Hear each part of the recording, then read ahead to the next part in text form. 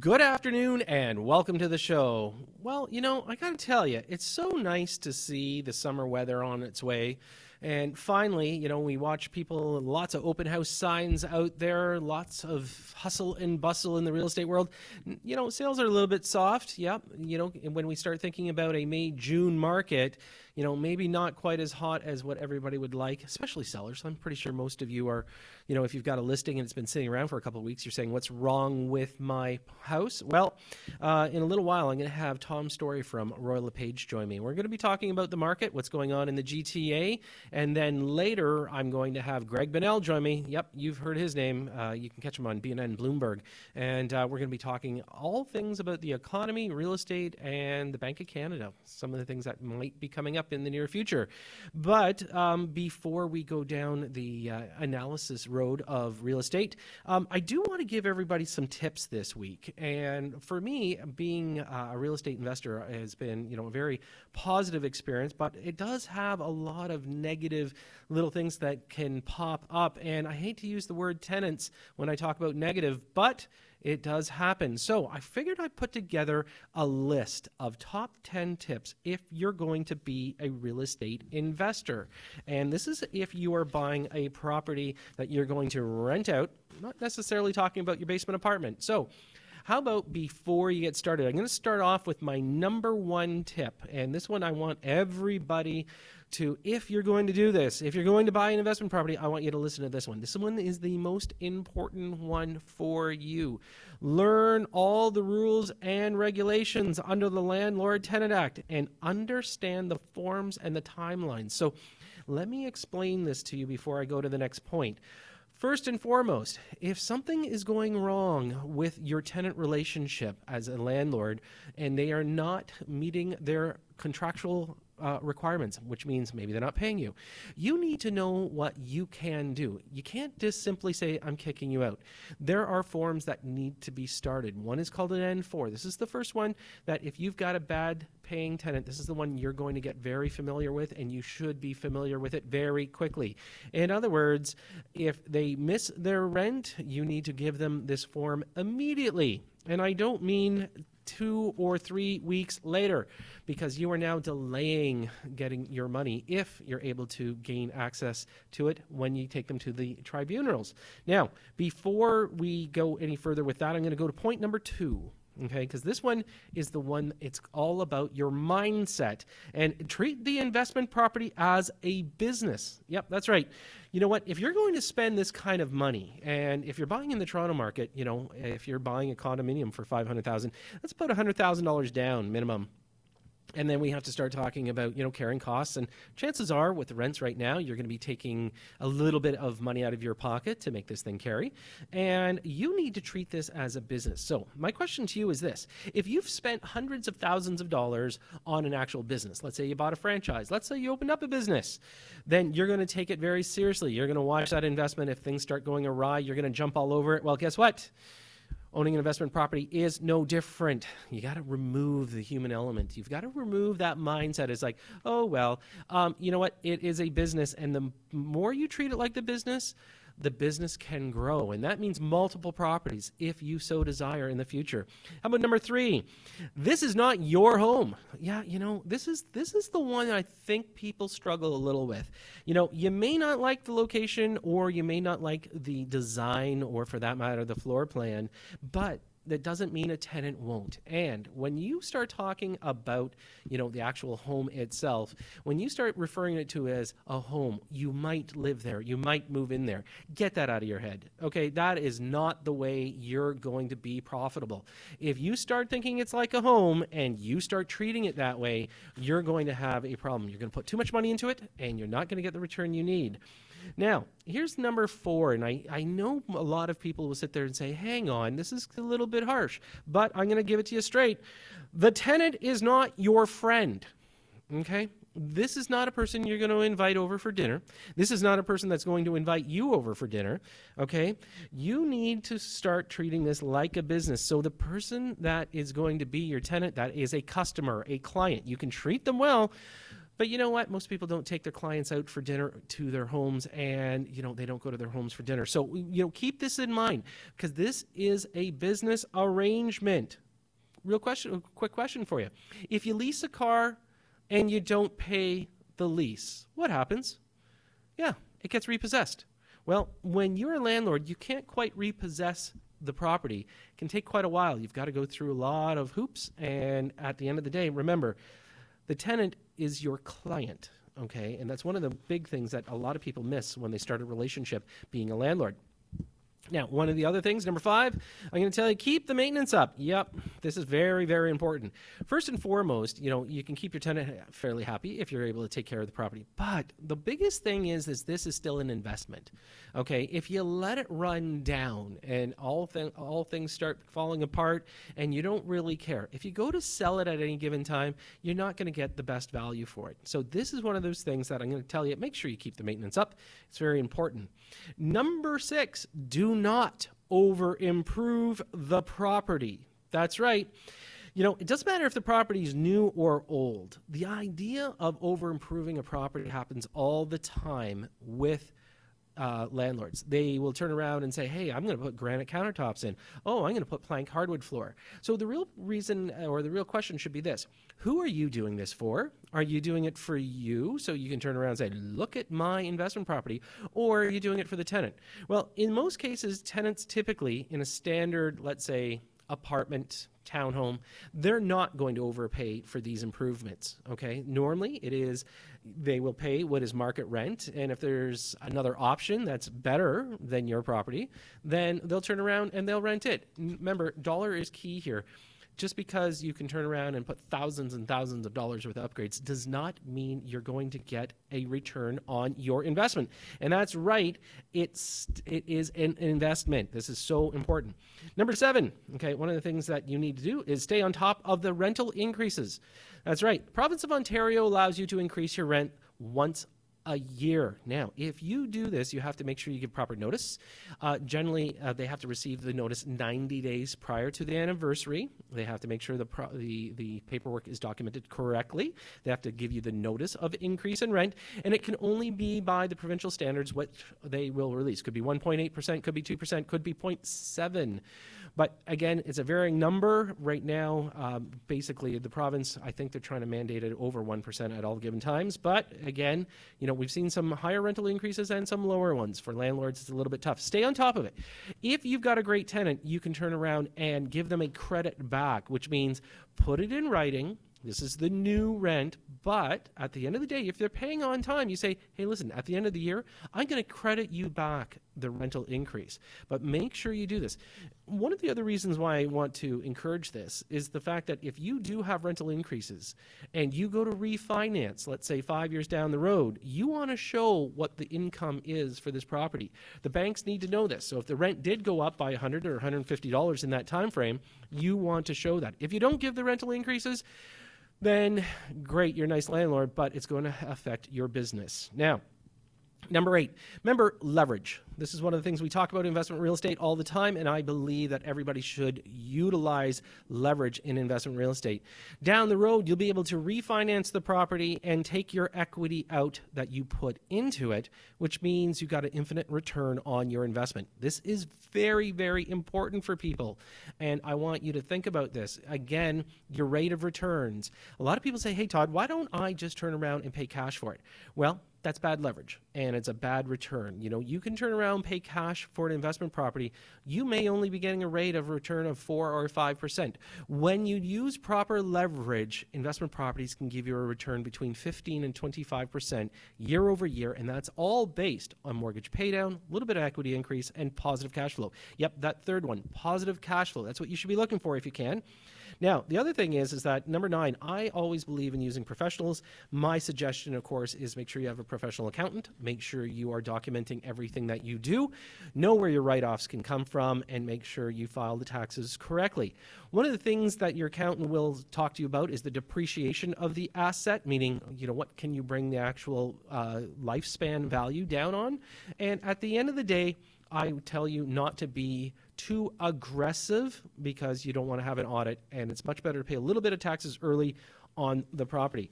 And finally, the one thing that I'm going to tell you is life happens. Okay, number 10, you could hire a property manager. You know, it's not always the rule of thumb that everybody needs to have a property manager. Sometimes you can do it yourself. But at the end of the day, life does happen. And what is your time worth? This is so important. So you can hire a property manager. Also, and that's a great segue into what I have to say. Go to thesimpleinvestor.com. We've got a few units left. We've got another release coming up real soon, and some seminars coming up a little bit later on in the summer. So go to thesimpleinvestor.com today and to find out more. Now, just in a couple of quick notes, of course, talk about the market. May again. Nothing stellar, but you know what? Month over month, those are the things that we've got to focus on. It's actually pretty good. We keep seeing, I would say small increases, even though the prices were down year over year, roughly about 5%. Right now, we are seeing a lot of things in the air about grow-ups. And so about a month and a half ago, I reported that a judge ruled in favor of the seller and said to the buyer that they had to close or come up with a shortfall. Well, you know what happened? Well, there was a court of appeal that they went to, the Ontario Court of Appeal, and it confirmed that the home buyer did not have the right to walk away. This was the original, but then it changed, and now they're holding fault to the seller. And so now the seller is on the hook for not disclosing. So when you list your property, be very careful. Have some advice from your lawyer. Make sure that your realtor explains what you are signing. There are disclosure statements, and if you warrant that you are not aware and currently there is no reference to a grow up, and they find out later, as a seller, you may get caught with that one. So just a quick update on those kind of things. And by the way, after the break, we are going to have Tom Story from Royal LePage join us. So stay with us. We'll be right back after this. And welcome back. My guest joining me now is Tom Story, and he is from Royal LePage Signature Realty. And Tom, welcome back to the show. Well, thank you so much for having me back on. You know, it's always a pleasure having a chat with you. I know that a lot of times, when in the past, we've been watching the condominium market go kind of a little bit squirrely. If you were to update our listeners right now, what are we seeing in the downtown core?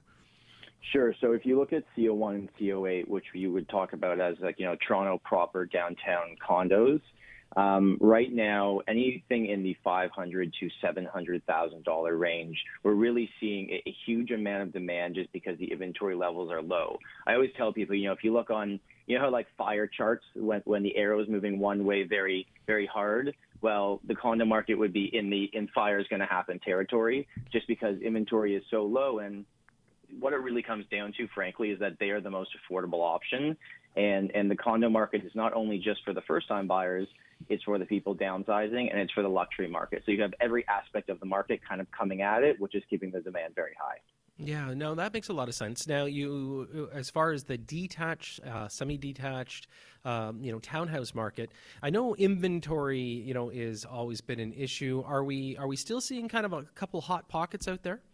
We are, and it's really proximity to downtown. So if you're looking at areas like Roncesvalles, like Leslieville, like Riverdale, those areas are off the charts in terms of list price to sale price. On average for EO1, which is Leslieville and Riverdale, you're seeing 106% of sale to list price. But then as you push further out of the city, you're seeing the list to sale price closer to 99 or 100. And it's really just like the homes that are within a quick commute or walking to the downtown or the waterfront are still in very high demand. Yeah. Now, we do know the 905, had a little bit of a settling from last year. 2017, of course, the spring market, really crazy.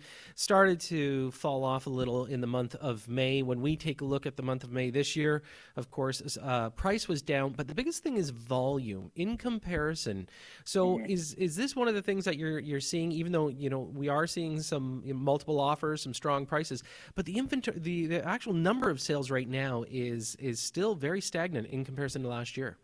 You're right. It's low. And when I looked at why that might be, I think the biggest thing is because obviously when the numbers come out, we compare them year over year, right?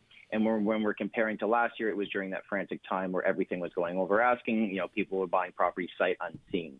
So this year, I just think for the people that aren't actually really determined to sell their property, it doesn't make as much sense to put it on the market. Last year, you might say, okay, I'm going to put my house up, and if I can get this, then I'll sell it.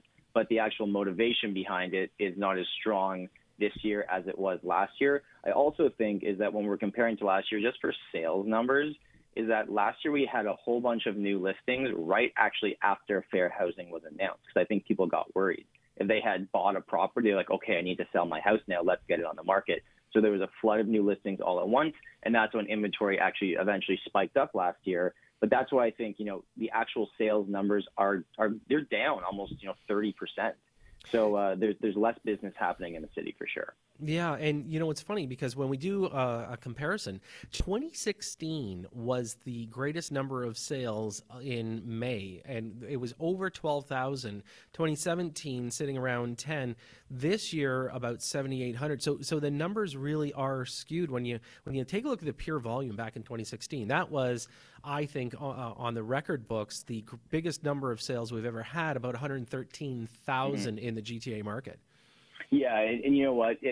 Those last 2 years were years that we've never seen like that. I think if you average it out over 10 years, and I do understand that there's more inventory on the market now based on all the condos that have been built.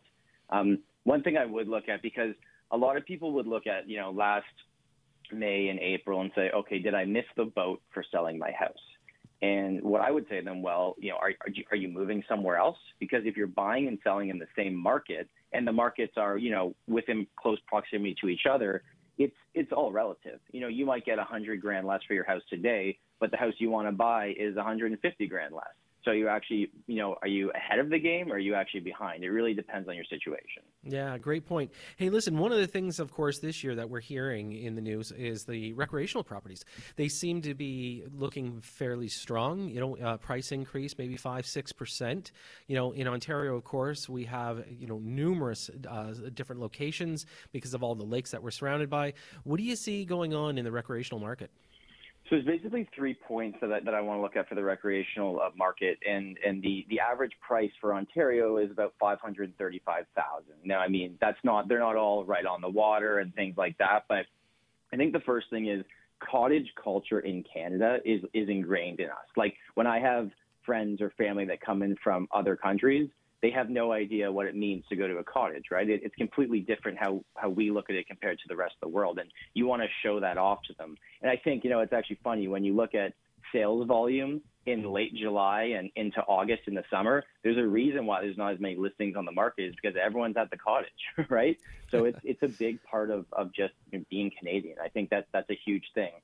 When I look at why the cottages have done very well in the recreational properties is because, one, they are more affordable. If you're looking at overall inventory levels, the inventory levels are going down, which, as we know, supply demands. And a lot of boomers are getting to the point where, I have clients that spend 8 months of the year at their cottage and recently just bought a condo in Toronto just to have in Toronto. But they are taking all the equity out of their home that they've owned for 25 or 30 years.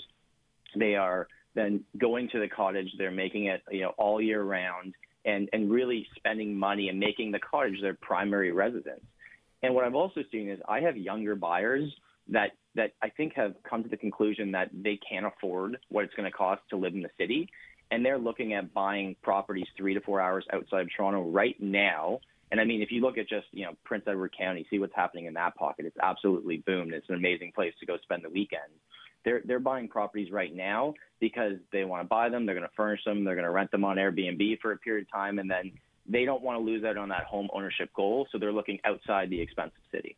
Yeah, that makes a lot of sense. So, Tom, how do you think the year's going to finish out? I mean, we're approaching summer, as we know, in real estate. That typically slows down a little. Are we going to see a continued, steadiness? Do we see a drop? Do we see an increase?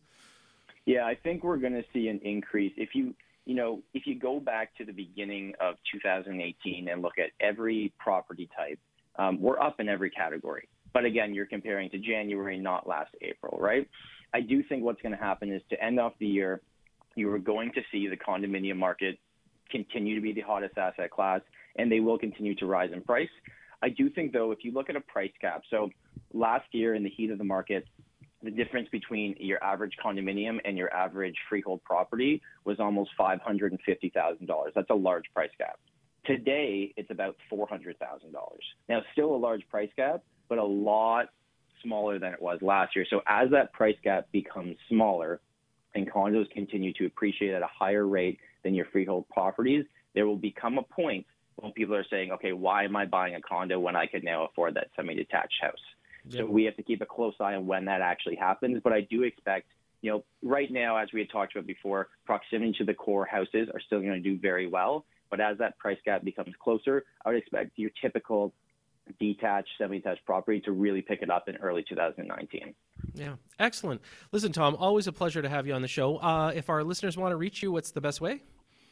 We post a lot on Instagram at The Story Team, or you can check us out online at storyteam.ca. Excellent. Thanks so much, Tom. Thanks for having me. That was Tom Story from Royal LePage Signature Realty. And when we come back, we've got Greg Bunnell from B&M Bloomberg. So stay with us. We'll be right back after this. And welcome back. So great to have Tom Story on.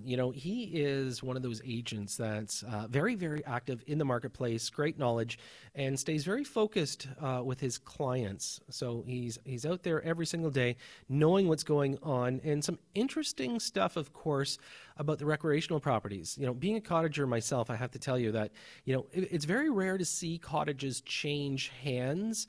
They normally get willed down, but when you do see a cottage change hand, if it's one of the older ones, pretty quickly you see something getting knocked down in some of these, I would say, more home-like style properties going up. And I guess it's a lot of the baby boomers. They're thinking that it's time to spend a little bit more time in the northern or eastern or western part of the province. And it's interesting. So we'll keep an eye on the cottage properties this year. Again, 5 or 6% increase. That's a solid number in comparison to what's going on in some of the GTA market. Now, joining me in the studio is Greg Bunnell. You, of course, know the name from the show here, but more importantly, from the B&N Bloomberg Network. And you can catch Greg every single day during the week on The Real Economy, 2 to 3 p.m. And Greg, thanks for joining me. Always great to be here. It's interesting. You and I have not chatted, after the election.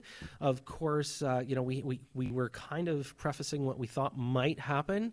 But I think the end result was probably, that much of a majority, progressive conservative party. Wow. What do you think? I think it sort of played out the way that you and I were talking before the election, right? Like the polls were saying, the NDP, the Tories, we don't know. It's a coin toss. And I just think about all the Ontario elections that I've watched over the years, particularly post Bob Rae's government in the early 90s. And about the midway point, people start saying, yeah, what about them? What about the NDP? And they always seem to rise in the polls. And then when it comes down to actually voting day, they go Liberal or they go Conservative. And obviously they went Conservative this time around. So we got this majority. And now we need to find out from Premier Designate Doug Ford, what's the plan? We heard a lot of promises, and that's what election campaign's about, right? Get people's passions riled up, get them on your side, make some promises, but nothing was costed. Nothing was really that definite. So now we have to try to figure out what's he going to do. And I mean, for the purposes of the audience listening to us right now, what's he going to do about housing? Because I mean, the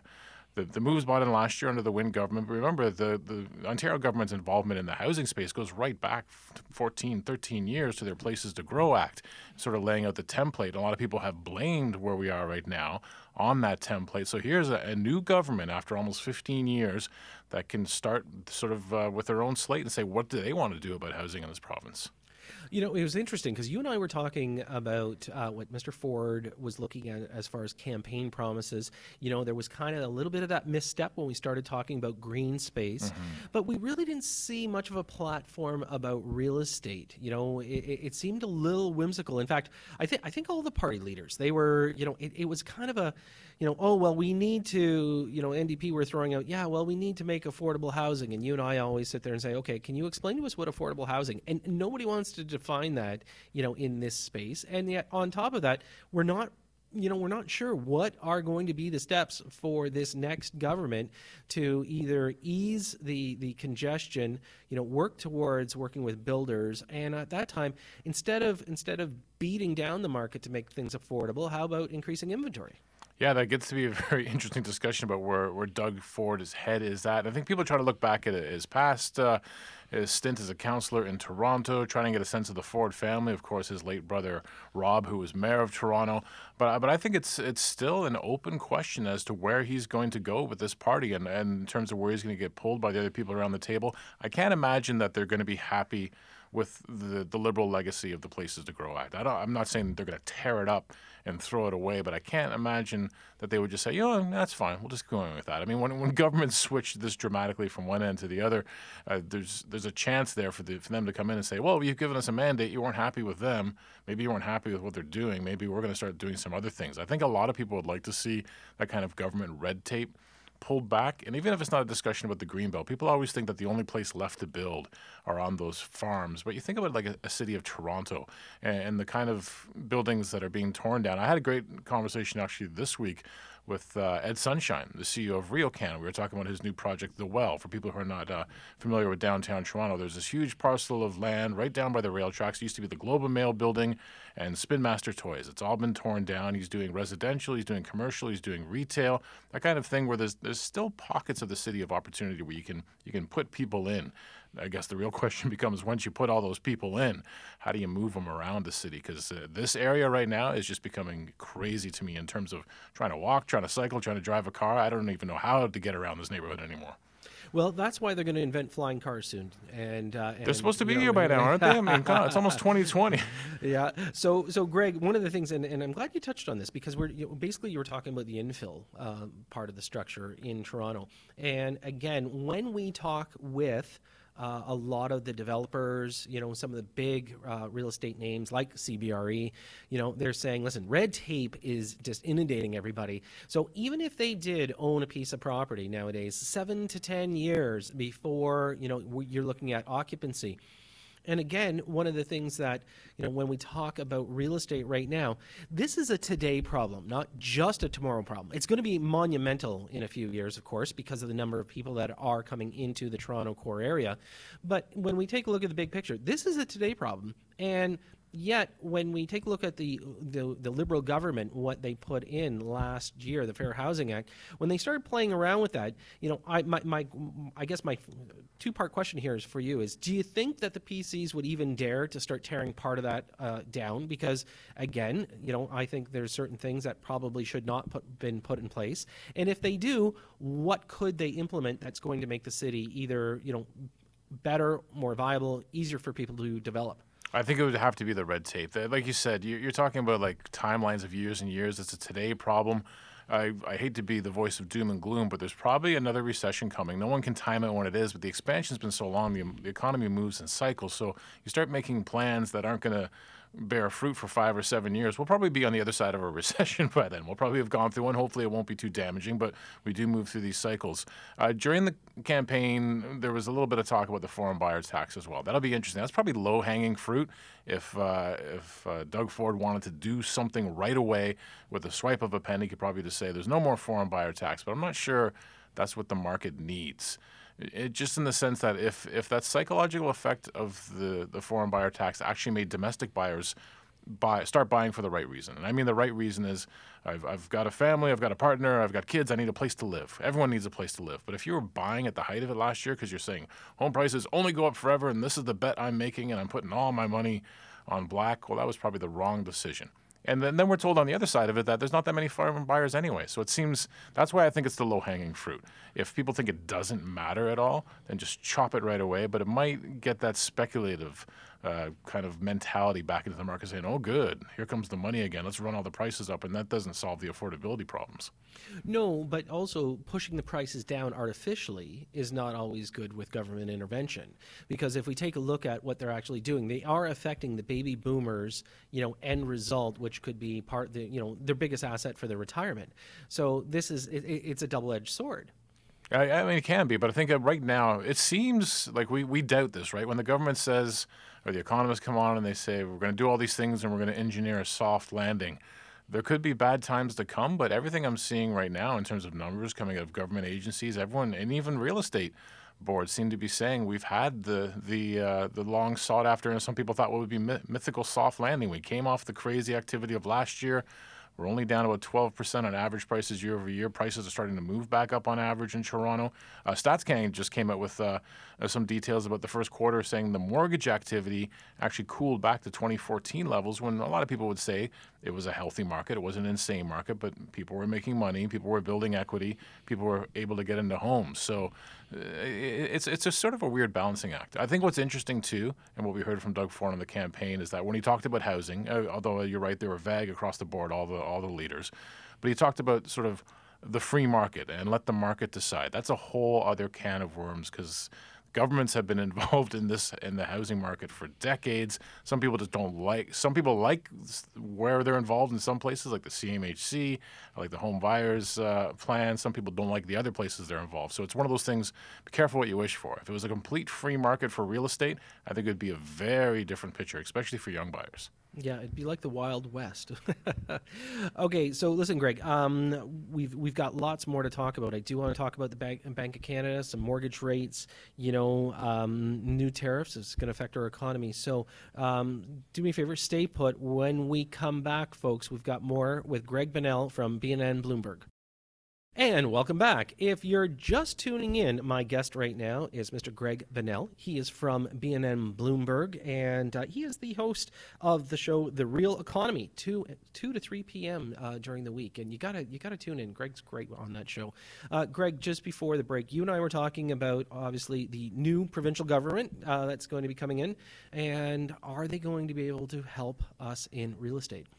Are they going to be able to help us? I think that's the big question. You and I talked about the fact that I think the thing developers really want to see, whether they want to build single-family homes on the fringes of the 905 or whether they want to infill space in Toronto, is they want to just see a quicker process. I mean, you hit the nail on the head. How many years it takes to try to address a today problem. Today we have this problem. Oh, good, we're going to do this, and in 5, 6, 7, 8 years, there'll be a house there to live in. I mean, we need the problem solved now. I know you can't put up a house overnight, but it shouldn't take that long. Yeah, good point. And it's interesting because first and foremost, when the NDP were promising that they wanted to build 60,000 properties, over 60,000 units over the next 10 years, that's 6,000 units. That's really not going to help anything. That's not the number that we need. And when we take a look at just the pure population growth that we're going to feel in the GTA, but here's the one thing. And I know we always we talk so much about the GTA, but here's the thing. If the provincial government could start looking on the outer area, meaning, let's get some incentive to build up some of these, I would say smaller to medium-sized cities and towns. Let's start, working on employment. Let's start pulling people out of the GTA. Or the point is that, hey, listen, you're only an hour and a half to the GTA, so everybody, you can still spend your vacation money there. But ultimately, in the end, build some of the outer market. Because whenever we talk about real estate, we focus so much on the GTA, but the truth is that we've got unbelievable markets both east and west and north of the core. The south part, well, that might be a little wet, but when we take a look at the big part of the market, there's a lot more than just the GTA. I think that's what frustrates a lot of people in Ontario, that the conversation always goes back to Toronto. It frustrates people across Canada, obviously, and I think I've read a lot of stuff about sort of the post-mortem of the election in Ontario and what happened and why did Doug Ford end up with that majority, and that sense that a lot of people who aren't in Toronto were sort of looking in at the wealth and the prosperity of Toronto and feeling like they're not sharing in that as well. It would be great. I think of the train that I take in, because I live in Brampton, and that's about 45 minutes on the train to come in. But that train was extended to Kitchener a couple of years ago. There are people actually commuting in from Kitchener into Toronto. To me, that's a bit of a long haul, because I think it takes them about an hour and 45 minutes to make that trip, just in one direction. But the idea that if we put the proper structures in place for people to be able to move around efficiently and not get stuck in traffic or get stuck behind a freight train, then you can start to sort of move everyone in. Not everyone has to live in downtown Toronto, even if you make your living here. I make my living here. I don't live in downtown Toronto. I'm lucky that I actually have a way to get back and forth that doesn't involve me sitting there in frustration and on the Gardiner, stuck in a car and cursing a blue streak. Well, and it's interesting because if we talk about, the corridor of the 401, of course, and going both east and west, I mean, there is lots of affordable land. There is, areas such as you've got, London, Ontario. You can talk about Windsor. You can talk about Sarnia. You can talk about, Belleville, Bowmanville, out to Kingston. All these areas, again, bordering the 401. So we're still in the major, transportation hub. And if we take a look at these areas and say, hey, listen, why can we not start creating, more of these kind of super small towns, super small cities where we encourage people instead of always saying, hey, listen, we must jam everybody in the GTA. Well, why not push out, give encouragement to employers to, start looking outside the city? I think you and I had talked about, some of the government buildings, about maybe moving them into some of the smaller cities. If you're working with, the CRA, if you're working with different aspects of the government, why not encourage that? Yeah, why does everything have to be here? I mean, financial services are going to be here. They just gravitate to the big centers. It's a huge thing. But the government definitely has those levers to pull in terms of where they want to put those jobs. When you were talking about that, it makes you think, what's our problem with high-speed trains? Why can't we get them in our country? I mean, you go to Europe and you get in the channel and you're off and you're in Paris and before you know it, and then you come back here and everyone makes those promises. But that's always the big political promise that never, ever comes to fruition in this country. I can't think of how many Canadian politicians at some point who have gone to some groundbreaking ceremony and said the word high-speed train, and it just never happens. Well, that's because they don't have Elon Musk on speed dial. We got to get that get his boring machine up here and dig us a tunnel to Kitchener. That's it. I mean, listen, there is opportunity. Unfortunately, when you get locked in that one mindset, so everybody right now is like Toronto's unaffordable. Toronto's unaffordable. Okay, go to New York City and find out what you have to say about that. You know what I mean? Like it's just it's such a locked-in mindset, and at the same time, I notice that there's a couple of developers that are going to be building some more office towers in the downtown core, which is great because, when we take a look at the commercial real estate, there is a real shortage now as far as office towers. Yeah, there's a big one coming. It's the CBRE. No, not the CBRE, but there is a big project in the West End where they're going to build some more office Cadillac space. Fairview. That's it. Cadillac Fairview. That's what I was trying to get.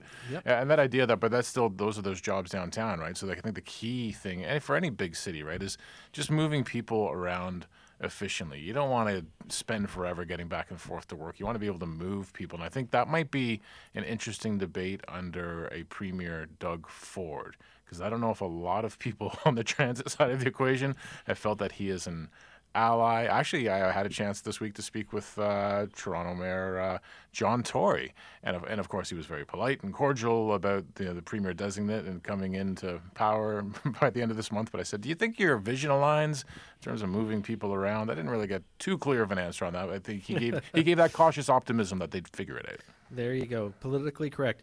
Speaking of unpolitically correct, this past week, Mr. Trump continues to beat down on Canada, talking about tariffs and talking about NAFTA.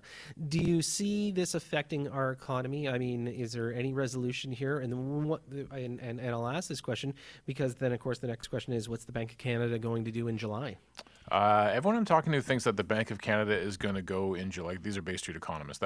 They will go in July. That they want to start getting those interest rates back up, but then after that they have to start weighing out, okay, what's going to happen here? The tariffs on aluminum and steel, they're not good. They're in place now because our little exemption period ran out, but it's not a huge monetary hit to our economy. It's the next one where he keeps threatening about the auto industry and what he wants to do there. That would be a huge blow, not only to the overall Canadian economy, but really the Ontario economy. Think of that heartland of manufacturing throughout Ontario, all those auto parts makers. That would be a big hit. So now you're left trying to just, of course, what everyone's been trying to do since the presidential election in the States, trying to figure out, what is Donald Trump up to? What is his strategy? Why is he making nice with the Russians and North Korea and seemingly wanting to pick fights with the G7? Like, everything's sort of turned upside down. I haven't been able to have a conversation where someone said, this is definitely what's doing. I think the most convincing thing that I've seen, and I read this today on the way in, someone comparing Mr. Trump's tactics to wrestling, the WWE. And the time that he spent there in terms of nice guys turn into bad guys turn into nice guys. There's all this drama. It's just never ending. Wow. Yeah. That's the best analysis I've seen so far. I said, you know what? That sort of makes sense if he's taken it from that page book, because how Canada became an enemy and a security threat to the United States. I'm still scratching my head over that one. Yeah, as long as he doesn't put on his wrestling tights. Yeah, I don't think anyone wants to see that. No, definitely not. So if we take a quick look, so we're thinking the Bank of Canada might push rates in July. We'll wait and hold that one, because again, there's still, I'd say there's still a balancing act. We got to figure out what's going to go on from there. But with the tariffs in place, NAFTA is still questionable. You know, do we see if we have one move? Do you think that's it for the year? I'm starting to feel like it's going to be one move, and then dependent on, can we repair things? Can we get NAFTA out of the way? It seemed that we were so close on NAFTA, and then the sunset clause stuff came in, and the fighting began again. But if we actually, I feel like we're going to get the one in July, and then after that, if we can just get a NAFTA deal, we can stop fighting with Washington. We can get the threat of more tariffs out of the way and off of our head, then the Bank of Canada would feel a lot better. But that's what they always say, right? They're going to be data dependent. They're watching everything. But if things just get worse and worse and worse with Washington, that's going to have an effect on our economy, and that's got to guide the Bank of Canada. Yeah, definitely. Other than that, one of the things that, again, we're going to watch is the market. It's starting to, we're starting to feel the effects of summer, which we have not felt in the last few years. And so as the numbers kind of drop as far as volume, your typical June kind of starts to peak out a little. We'll see the numbers in the next couple of weeks. But then July, August, typical slowdown. Everybody's moving into a property that perhaps they purchased back in the spring. So I think, and you can let me know if your numbers are saying the same thing, but I think we're returning maybe to a more normalized cyclical market. Yeah, actually, some of the people I talked to, and not just economists, I actually hitched a ride with a real estate agent to work last week, which sounds like a conspiracy, but he's actually actually my wife's. He's our real estate agent. He's my wife's cousin, and we ran into each other at the polling stations on voting day. So he drove me down to work, and it's good to talk to someone who's on the ground like that, right? And he's like, "How are you seeing the activity?" And he's saying, "Oh, it's not terrible, but it's not like it was last year." But the sense that there's still homes that are selling and they're moving hands, but we're off the fever pitch, and we're perhaps back to that healthier place where in the long run, I mean, the speculators don't like it because the speculators want to make 30% in 12 months. But in the long run, just people who want to live in houses and, have a family there, whatever your goal, end game or goal is, then that's great. It's a place to live, and we don't want to lose the value of that. We don't want to see our equity disappear. But in terms of 30% price increases year over year, I don't think anyone wants to see that, except for the speculators looking for the quick buck. Yeah. Listen, Greg, always a pleasure having you on the show. Thanks so much. And our listeners can tune in to you during the week, 2 to 3 p.m. For the Real Economy at BNN Bloomberg. So thanks so much. No, always a pleasure. Excellent. Folks, that was Greg Bunnell. Hey, listen, I also want to thank Tom Story from Royal Page for joining me. It's always a pleasure to have Tom on, talking about real estate and what's going on in the market as we speak. And I want to thank my producer, Ian Grant. As usual, he keeps it simple for me to be able to give you this show. And I want to thank you for tuning in. Remember, I'm back next week, Saturday at 3 p.m. as usual. I'm your host, Todd C. Slater. You've been listening to Simply Real Estate right here on News Talk 1010.